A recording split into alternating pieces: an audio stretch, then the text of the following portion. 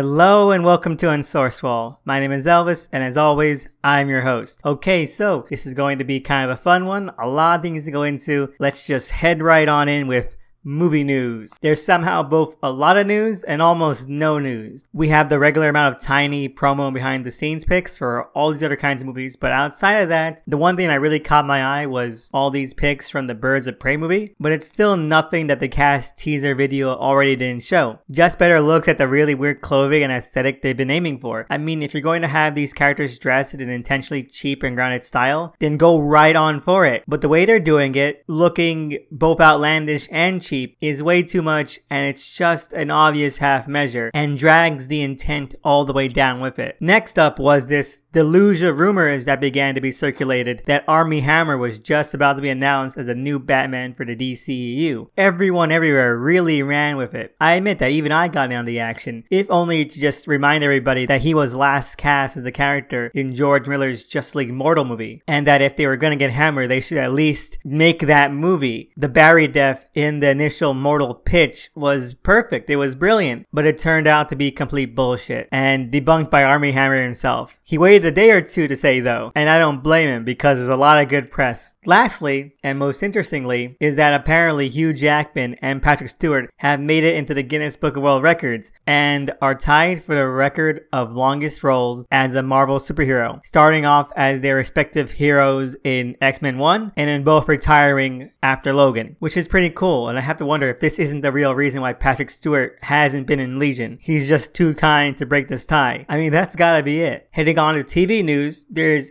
absolutely nothing of importance or real interest. The only thing is that apparently Eminem called out Netflix for canceling The Punisher, kind of showing how bad his taste in TV shows is, but also revealing just how few people knew about the Eminem Punisher crossover one-shot. I mean, it's comic book history. Somewhere a comic about how Barracuda was downtown homies with Marshall Mathers needs to be framed. It's probably as shocking as comic book industry professionals not knowing about Mexican Spider-Man, and I was all too glad to remind people about that. Moving on into comic news, the big news this week is that rumors were circulating around that DC was going to be culling and cutting back on their whole line. The big number being that they're going to shorten everything to around 20 or so titles. Now, the main purveyor of this rumor is Bleeding Cool, so grain of salt here. But it would be interesting to see that go down. I think the most likely event in this circumstance is just that a lot of mainline stuff is going to be the one staying around. But whatever helps, I guess. Fingers crossed if it does come to pass that it's just not a 20 title wide Wonder Comics. I mean, imagine that. That would be way too much. And finally, the most exciting news right now is that Matt Fraction and Steve Lieber will be launching a Jimmy Olsen ongoing spinning out of Bendis' Hydra ripoff Superman arc. And wow, I'm of two minds about it. I've never been partial to Fraction, not at all really, but Lieber can definitely bring the ruckus. I have faith in that. So I really hope that Fraction's unbearable tendencies, to me at least, are on the low setting, and that there's a lot of Lane family chaos. I just love Jimmy with all that Lane messiness, and it's just not working for me if it doesn't have that, so fingers crossed. Now for what I read this week. First things first, let's start off with GoBots number 4. This is still one of my favorite comics of the year, and it's just an incredible ride to read. But this has to be the weakest issue so far, and it's because it's so exemplary of all the flaws this series has had from the start. The panel-to-panel pacing is just so off, and the stuff that is shuffled through between pages is jarring. It makes it messy to read and really hard to immerse into and engage with, which is a shame because so far it has been doing a really good job at building up an engaging storyline with some real palpable drama. That previous foundation is what really keeps this issue afloat. That and some very astounding pages and set pieces, especially some horrifying stuff with Cycle that was genuinely unnerving. Just wish it didn't feel like it was all hanging by a thread. A very, very pulled apart thread at that. Still, it sets up a lot for what could be a really great and fascinating finale.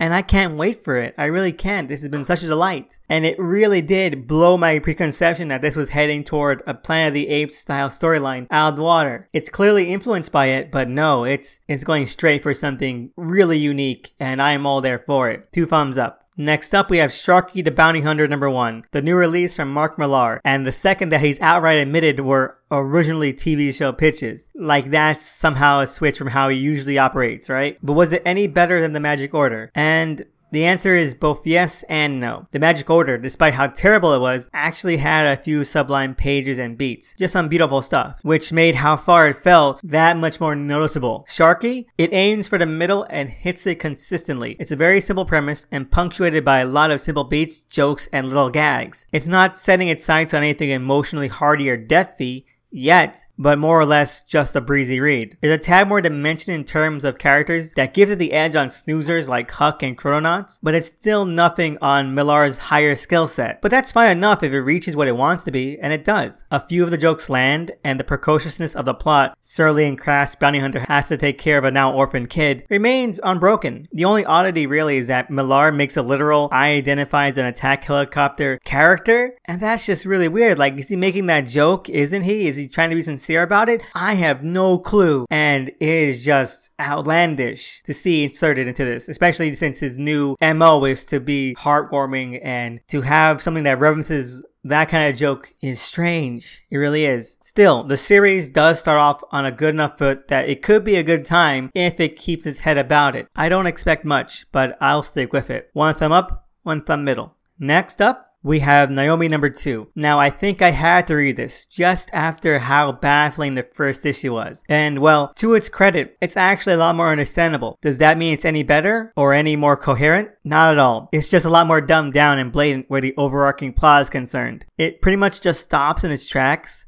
to state what's going on when that rears its head. The rest of the issue is still just a Bendis haze. And he even found a time to fit in that thing he did in Superman number 1. That really terrible creative choice where he would punctuate shit with a double page spread that feels more like having whiplash and making the reading experience insanely disorienting. All of that is a wash, and when it tries to be intimate and slow, it's still full up on inane and mind-boggling dialogue. I don't even know what he's thinking about when he's doing that. Anyway, this issue reveals Naomi's big secret. She's a warrior princess. Her mom was a warrior queen and she ended up on Earth as a baby. The end. Big whoop. Turns out the town mechanic was a royal bodyguard. And the sad thing about that is that usually I could be kind of into that. It's not a bad setup, and it could be a fun premise, but it's just not. And I don't really think there's going to be any more twists to Naomi's backstory that will make this more enticing when the writing itself is already such a drawback. One thumb middle, one thumb down. And lastly, we have The Wildstorm number 20, which is a pretty great issue. It is definitely not as thorough on the plot as I had hoped, but the issue does excel with John Davis Hunt's action scenes because this issue is entirely focused on these action scenes and he pulls them off immaculately. While there have been some issues with John Davis Hunt's art in terms of perspective, there has never been anything he's fired on with more cylinders in this series than the action, which has always been impressive. It is truly spectacular, and we get to see Apollo and Midnighter go all out. They are just really entertaining, and I love them, and I love how they are in this reboot. There are some important beats in this issue that I hope get due development. So yeah, I don't really think that there's going to be much they can do other than all collide and then lead off into whatever is the mainline title after this. I think this was a really spectacularly fun issue, but in terms of plotting, we are in the crunch time, and that is a very tense and fragile balance. Either way, I really prepare myself for this to end all on a huge cliffhanger because that's exactly what it's setting up for. So yeah, one thumb up, one thumb middle. And overall, it was a pretty interesting week in terms of releases, and I don't regret any of it.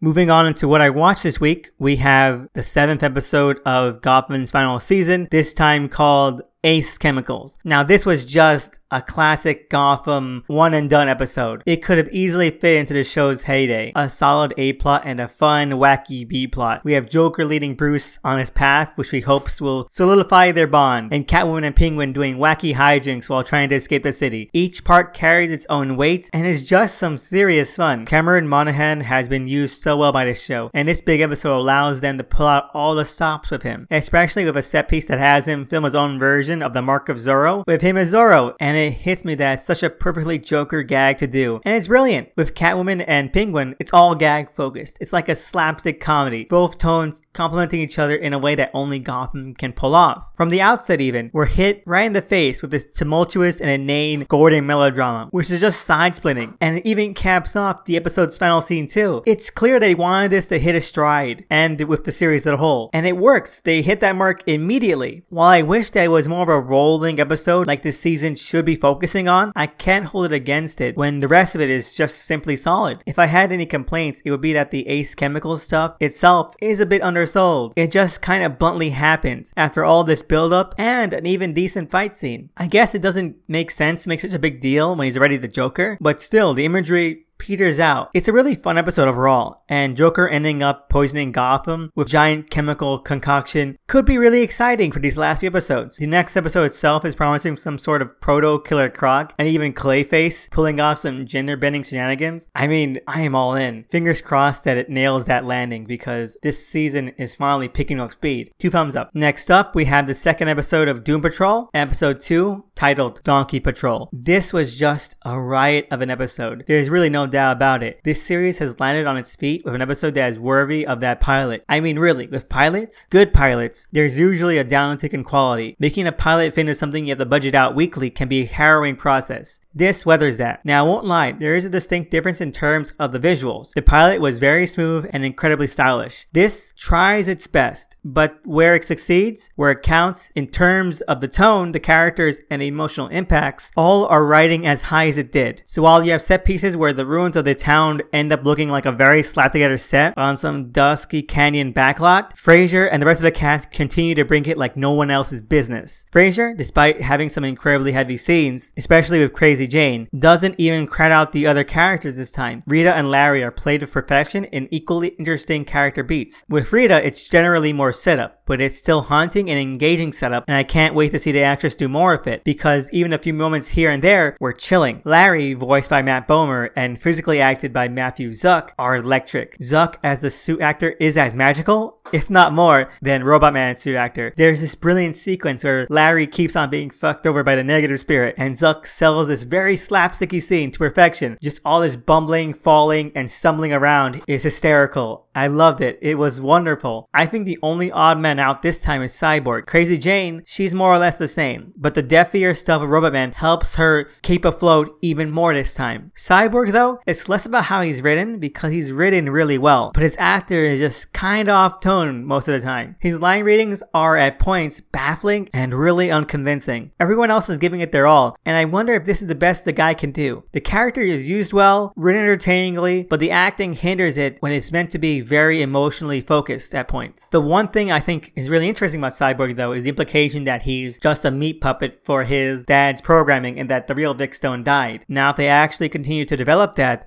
could be really engaging, and I hope the actor is able to step it up for that. I really do. The Chief is out of commission for pretty much the entire episode, but is seen very lovingly through the eyes of Cyborg, and Dalton exerts a real warmth. I wonder, hope even, that they keep it real and not just facade, because Dalton is definitely a powerhouse in those scenes. Overall, though, it was just a fun episode. A little slower and a little more spread out in terms of visuals and tones, but it still worked great. Mr. Nobody even becomes more of a distinct and disturbing threat, even as the narration gets more and more outlandish, which is a great analogy for this series as a whole so far. Plus, apparently the cockroach from the trailer ends up being just a regular talking religious dialect cockroach, and okay, that was great. Like, I did not see them playing that completely straight, but they did, and it was wonderful, and wow, everyone was just on form of this, and I couldn't be happier. Can't wait for next week. 2 thumbs up. And so we head on to listener questions, and we actually have a couple this week. Let's start off with the ever incredible Illuminated. If you want to check out their work, I have the links below, so check them out. They're all worth it, especially Damn Comics, Hero Maker. Now, just check it out. But their question for this week is, what is my opinion on TKO and their current lineup? Honestly, I think TKO is pretty interesting. Now, putting aside my thoughts on their lineup for a second, TKO, I think, is really putting in the work in getting all these creators and getting this variety of genres, setups, premises, aesthetics, and tones all together in one place. They're definitely not pigeonholing themselves in any kind of way, and this whole strategy of offering everything off the bat, trades, digital, and free teases all in one place is pretty astounding, and it's actually very kind of personable, and I think it's really drawing a lot of attention, which is great, and I think that, well, good on them. Their second wave has a lot of creators and, well, conceits that I'm really interested in, so I can't wait till those come out, and I hope that they continue, or at least relatively continue, to be as outgoing, as broad, and as diverse as they possibly can be in terms of the stories that they're soliciting, because it would be a shame to start out with a war comic, a pulp comic, a grounded drama, and a western, and then start kind of funneling out a lot of things. No, I feel like you have to keep on moving forward. So that's what I like about TKO in general. As for the current lineup,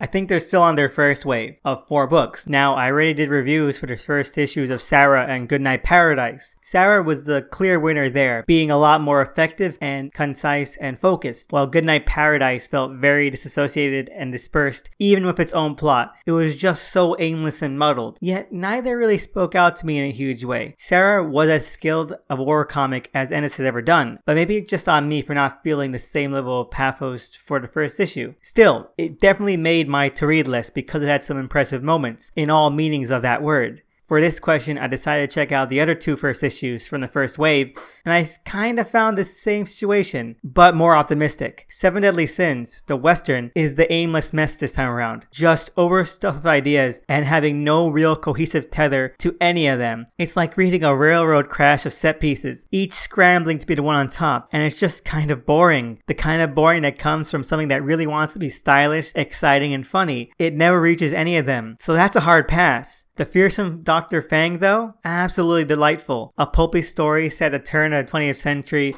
and he revels in it without feeling too mired in homage or too anachronistic of modern cliches. The main character is a Slam Bradley type who ends up way in over his head in his pursuit of this enigmatic Orient-styled villain. It's pretty great. Each sequence is played to the hilt with the right amount of earnestness while also being cognizant of what it has to twist around to feel fresh and lively. It braves the old school plot stylings but definitely maneuvers around and retrofits the unfortunate associations to great effect. It's kind of the book that Seven Deadly Sins wishes it could be. Humorous, adventurous, self-aware, but with the right dash of cynicism. It's a potent combination and already working in the first issue. So that is a must buy when I get the cash for sure. And yeah, their current lineup isn't the best. Maybe Goodnight Paradise got better, but I don't see Seven Deadly Sins turning itself around. But at least this first wave has some shining stars in there too. And even for something that's spotty, it at least shows that creators are doing their own thing and reveling in it, which is worth some appreciation. And I can't wait to see what the second wave brings. And I have the fullest faith in TKO to make something that I didn't expect to see. 2 thumbs up for The Fearsome Dr. Fang, 2 thumbs down for Seven Deadly Sins. And so I hope I answered your question as thoroughly as I could, eliminated, and that you have a great experience whenever you decide to check out TKO. Our next question comes from the great Aki Cat on Twitter, and their question was, what would be my dream plot for a Looney Tunes crossover with any celebrity of my choice? And, well, my dream crossover would have to be something outrageous. Like, I haven't ever thought about it, but it needs to be something strange and unbelievable. So I'm going to say Gossamer and Dennis Rodman in a movie that purposely riffs and parodies Double Team, that buddy adventure movie that starred Dennis Rodman and Jean-Claude Van Damme. Just for the hell of it. I need to see that hairy giant play the straight man to Rodman with bleach blonde hair. I would die of astonishment. Like, this is the only thing in my mind now. I can see it clearly right now, and I am disappointed that it doesn't exist already. So yeah, I hope that answered your question satisfactorily, Aki Cat. And our final question comes in the form of a listener recommendation from Iridella, hope I said that right, on the comics Discord I'm a part of. And their recommendation was the Aftershock comic Volition by Ryan Parrott and Omar Francia. Now, Volition is actually a pretty decent book. It's not something I would ever picked up on my own, not really seeking out robot sentience books, but I don't mind that I did. It's a simple, worn premise, but it's done competently and with a sincere belief in its story. They know what they want to create, and they're not being held back by how familiar every single beat of this all is, which I can get behind. The story is cross-pollinated from all sorts of different things, but I just can't hate on it for what it is because it's still so well assembled. And why not? For a story about robot sentience and them trying to lead lives, it's well done, with entertaining characters, scenes, and plot threads, knowing when to be ludicrous and when to play the characters for some emotional weight. It's just doing a good job staying afloat. My only real complaint would be that the art switches back and forth. I know it's just one artist, but for a second there I thought that the art had been passed over to other people, but apparently it didn't. So I'm just shocked and confused as to how the art can really change over the course of 4 issues. It's kind of ridiculous. The first issue has this really stoic art. The second issue has a little bit more fluid, but still kind of stoic art. And then the third issue is outright cartoony. They're all okay, but the tones and mannerisms just clash hard. And I'm wondering what's going through Francia's head here. Is he getting bored of the art style from the first issue? Is he still working things out? Does he not know what tone he wants to set for the series? I am in disarray about this, just as much as this comic itself is in disarray. But not minding that, I have to say I'll definitely stay on with the series because I am a bit invested in the unfolding drama already. Sue me. I'll give it one thumb up, one thumb middle, and I hope it sticks a landing for however long it runs. I'm not quite sure. Is this a mini? I know that some Aftershock comics have like a season 1, season 2 kind of deal, but whatever the length, I hope that it doesn't do anything stupid, and there are definitely a lot of ways this can head right on into stupid territory, so fingers crossed. So thank you for that recommendation, Immerdella. I had a really great time with it. And I just want to thank everyone out there who sent in questions, comments, or feedback. It means so much to me. It means so much every week. And it's something that I'm incredibly grateful and humbled by. So yeah, it really does keep the show going. And if you have your own questions, comments, or thoughts, you can always check me out online on Twitter at THE_SNICKMAN. And I also want to give a shout out to the cover artist for this series at DOTEMCEE. Please check them out. They're really brilliant and they deserve the traffic. They really do. Anyway, that's it for the end of this episode. Hope that next week has a lot of great releases and I hope that you have a great week. So yeah, see you then.